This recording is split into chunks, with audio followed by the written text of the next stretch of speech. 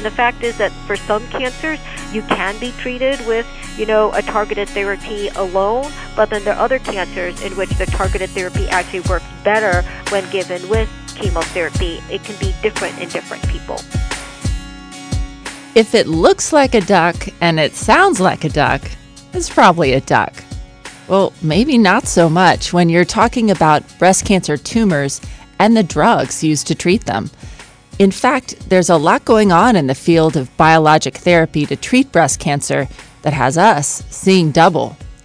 I'm Suzanne Stone, and this is the More Than Pink podcast. Dr. Wendy Chen is a senior physician in the Breast Cancer Oncology Center at the Dana-Farber Institute and on the faculty at Harvard Medical School. She's a breast cancer medical oncologist and cancer epidemiologist, working to translate findings in the lab into breast cancer clinical practice. As a practicing oncologist, I think it's really interesting that you're looking at what's happening in the lab and bringing it into clinical practice. What's that like as an oncologist?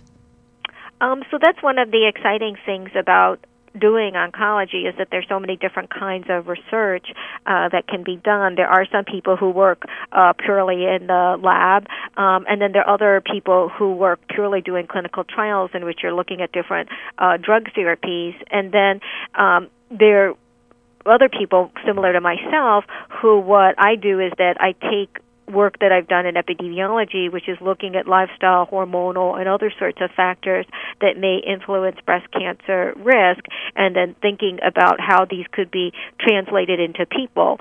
So, for example, I have some studies, or have done some studies looking at melatonin. I have another study looking at aspirin. We've also done studies looking at body weight, body composition, and breast cancer. So that's the nice thing, like I said, about oncology research is that there's so many different types and flavors of oncology research out there. One of the things that is happening in the research area is this idea of biologics and targeted immunotherapy like Herceptin. Tell us a little bit about what's happening in the clinic setting with drugs like Herceptin. Yeah, so targeted therapy is a huge area of cancer, in cancer care, as you mentioned. And it really can mean any variety of things. So I think it is a term that is somewhat confusing to people because you see it all the time. And it just means that targeted therapy just means that it targets a particular area. We've actually had targeted therapy for cancer for a long time. So, for instance, in breast cancer, it's well known that there are many cancers that are what's called estrogen positive or hormone positive, which means they have higher levels of the estrogen receptor. And it's always been well known that if you use drugs that target the estrogen receptor, such as tamoxifen and what are called the aromatase inhibitors, estrogen-positive breast cancers respond very, very well to that. The new interest in targeted therapies, which has occurred over the past few years, has really looked at a very, very wide number of new targets that weren't known about. But I think what's important for patients to remember is that targeted therapies that work well in one cancer, for instance, melanoma or lung cancer, those may be targets that are very specific to those cancers, so that for someone with breast cancer, those same drugs that are very effective in melanoma and lung cancer may not be as equally effective in breast cancer. But one example of the next wave of targeted therapies after the estrogen-related ones for breast cancer would be ones directed against the HER2 protein, what are called HER2-positive breast cancers.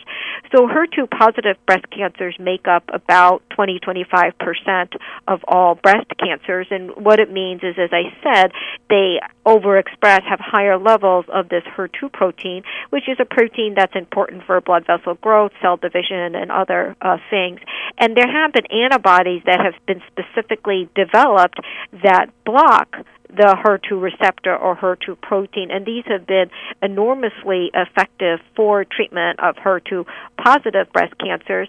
The nice thing about targeted therapies is they mainly have affect those areas that have higher levels of that particular target and don't affect normal tissue as much. And so that's why targeted therapies specifically against the HER2 protein really do not have many of the side effects of standard chemotherapy. But some targeted therapies, such as the HER2 therapies like Herceptin, need to be given along with chemotherapy for maximal effect, whereas there are other targeted therapies that can be given alone without chemotherapy. But again, it varies from cancer to cancer and also varies upon the particulars of the person's cancer. Immunotherapy is something that's completely separate. So that's not necessarily, when we call targeted therapy, it's immunotherapy, like I said, is a separate concept. So really, it's a very complex problem when a patient is presenting to you. It's not just about chemotherapy or a biological therapy. It's often a combination of the two and depends on what they're presenting with. Yeah, absolutely. I think in an ideal world, obviously everyone says, gee, I want to avoid chemotherapy. I want to avoid, the toxicities and the side effects. And the fact is that for some cancers, you can be treated with, a targeted therapy alone, but then there are other cancers in which the targeted therapy actually works better when given with chemotherapy. And again, it varies from cancer type, but it also varies from person to person, because when cancer manifests itself in people, it can be different in different people. So one of the things that we've been reading a lot about and seeing a lot about in the cancer community is this idea of biosimilar drugs. Mm-hmm. What does that mean? Is it the same? What is it similar to? Yeah, so biosimilar that's obviously a medical pharmacologic word, and what it refers to is that there are certain medications that are biologically derived from living organisms, and many of these antibodies that are used for targeted therapies are made in this way. So it's a little bit different than a chemical in which you can manufacture the exact same chemical, and that's what we talk about when we talk about generic drugs. Is you have a brand name drug, and then once the pharmaceutical company loses the patent on that drug, then you can form generics. And you know that those drugs are basically the active drug is exactly the same. The inactive drugs, the fillers that they use to make the actual pill may be different, but the active ingredient for a generic drug is exactly the same as the brand name drug. When you have biosimilars, you're not sort of creating a chemical in the same way because they're made from living organisms. So because of that, what you can do is you can replicate the methods, but you can't replicate the exact chemical compound in the same way. And so that's why biosimilars have to undergo much more extensive testing to prove that they're both equally effective and also equally as safe or have the same side effects profile as the already approved drug. But the hope is that if you have biosimilars that are competing, it'll give people more choices of potential medications and then hopefully with lower prices. It's not necessarily a better drug, but it's not worse either. It's just like when you have generic medications available. They're not better or worse than the brand name. They're equally effective. So biosimilars are not necessarily better or worse than the drug they're trying to replicate, but they're supposed to be equally effective, so just gives people more choices, and eventually the hope is if there's more competition that costs would be lower. It sounds like a really complicated process. Maybe more complicated than, say, acetaminophen versus Tylenol. So when I walk into the drugstore, that's easy for me to understand. But it sounds like the idea of making something that's a biosimilar drug is far more complex. Complex. It definitely is, and so that's why they don't. Even though you sort of think of it as a generic drug, it isn't exactly the same as a generic drug, because a generic drug, since it's the exact same chemical, it doesn't have to undergo all of this extra testing. A biosimilar, because it's not exactly the same, because again, you can't control living organisms to make everything exactly the same. It undergoes actually much more extensive testing than you would for making a generic drug. So something like so let's say the FDA. What role do you know? What role the FDA plays in this? The FDA has to formally approve any biosimilars, as opposed to a generic drug. A generic drug, you're just making the exact same compound as the approved one, so they don't have to separately do clinical trials to show that, the generic drug is equally effective. It's the same chemical, the exact same compound, so of course it's equally effective. It's the exact same thing. For biosimilars, because it's not the exact same thing, they actually have to formally go through a very rigorous FDA approval process that really is almost as rigorous as getting the original drug itself approved. Do we have any biosimilar drugs that are on the market today specifically for breast cancer? Yeah, so we do have ones that are the biosimilars for trastuzumab. The brand name for trastuzumab is Herceptin, so that's a medication that's used for HER2-positive breast cancers. And then we also have biosimilars that are FDA approved for supportive use for people who are on chemotherapy. So, for example, there's a growth factor that it can be used in certain situations in which someone's blood counts are low and they need to be higher, and there is a biosimilar that's also available for that growth factor as well that's FDA approved. So this is relatively new, though. Is this within the last 3 or 4 years? Yeah, biosimilars are relatively new. That is correct. And that's because they usually are only considered generally at the time that the patent is expiring. And as you know, pharmaceutical companies can hold patents for a certain number of years. And it's around the time that they're expiring that the biosimilars would then become a potential option. As long as a company has a patent on it, then you can't have these types of medications. But now that trastuzumab Herceptin is coming off patent, then that's why there are biosimilars now coming up. So how does this, or does it, change the standard of care when a patient walks in the office and you're prescribing medication? Does this advancement of biosimilars change the way you practice in the clinic?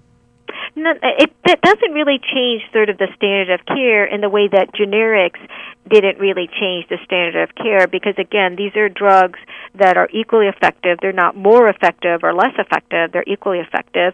It's not that they have fewer side effects. They actually have the same. They're actually supposed to replicate the original drug. So it really doesn't change the standard of care in that sense. It may change things for patients in the sense that the drug that they receive, it may not be called Herceptin. It may be called something different.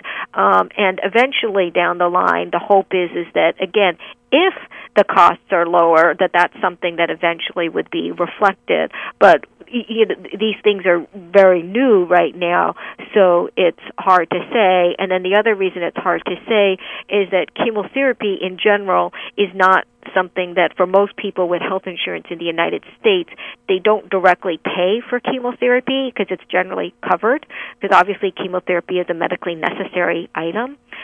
So because of that, most patients don't feel or see the cost of chemotherapy the way that they would see the cost, for instance, of prescriptions that they go to the pharmacy to fill, and you can see what the copayment is. For most chemotherapies, because they're given in an office, there really isn't much of a copayment, if any, for most of them. So it sounds like that most patients in the future, or even as early as today, could perhaps be given a biosimilar and not realize it.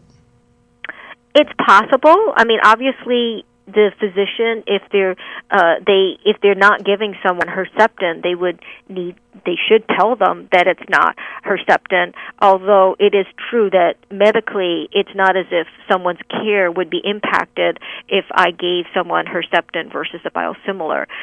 It's not as if I would be providing poor care or they would be getting inferior care. The care would be the same. It is good to inform people about what they're receiving, so I do think it's important for people to tell them, but it would not, like I said, it's not as if using one versus the other would either in a positive way or a negative way affect the patient. Is there anything that a patient should talk to their physician about? It sounds like it's really the same drug. It's going to do the same thing. Is there anything specific, though? I think it's helpful for people to know what they're getting. So I do think that that's helpful. Is that it is helpful to know not just that, I'm on chemotherapy, I'm on HER2-directed therapy. I think it is helpful to know the names of the drugs, too. Absolutely. It's important to understand what's happening inside your body. Exactly, and what kind of care you're receiving. Regardless of whether it's right or wrong, I think knowledge is very empowering. Absolutely. What do you see as the future in 5 years? Do you see that this is something that changes the way that a patient can get care because perhaps of the cost difference? That's what the hope is. And the hope is also mainly not mainly, but also in developing countries, because the United States, the health insurance here is fairly well funded, but in other countries in which they don't have as good health insurance and there's much larger out-of-pocket costs for the patients, the hope is that especially for other countries and developing countries, if this could lower the price of HER2-directed therapy, there would be a lot of people who potentially would benefit. In the U.S., it's a little hard to know whether the patient will feel how much of the final impact in terms of if there is a decrease in cost, a patient will actually be able to notice, because again, the way that our current health insurance works, if someone has health insurance, they're not directly paying for things individually. But like I said, in the developing countries, the potential impact is huge. I would also think for our uninsured population here, which is somebody that for Komen we're all about, pay a lot of attention to them. And so for that uninsured patient, this might be a game changer for them as well. Definitely. Yeah, I would say so. Fortunately, that is something that I think we should all try to work for, because even if you bring the cost down, it's still very, very high. The cost of cancer care is very, very high. So even if you bring it down, unless you're really wealthy, it would be hard to cover costs out of pocket. So obviously, in an ideal world, there would be some type of health coverage, that there wouldn't be as many uninsured people as there currently are in an ideal world. That is the ideal world. I'm all about it. I'm all about it. I think I would just reassure people that it's not something that's less effective, and that it is something that hopefully in the long term, but like I said, in the short term, we just don't know how the market will play out, but hopefully in the long term, it will bring down the costs of cancer care. But I do want to reassure people that if they hear, gee, it's not Herceptin, I'm getting something different instead, I do want to reassure them that it's not something that would be harmful for their care in any way. Advancement in the lab usually means advancement in the clinic when it comes to breast cancer treatment. Today, the biologic drugs which have been changing people's lives for decades are being replicated, almost exactly, and the results are more options for oncologists to wage the breast cancer war with. A big thank you to Amgen Oncology and Merck for making this podcast possible. We record our podcast at the iHeartMedia Studios on South Congress in Austin, Texas. Thanks, Mike, our studio engineer and technician, for putting all of the pieces together and making us sound so great. Thanks to the Komen team who makes everything happen behind the scenes, but mostly to our donors who save lives every single day by investing in the work that we do. Thanks so much for listening, and until next time, be more than pink.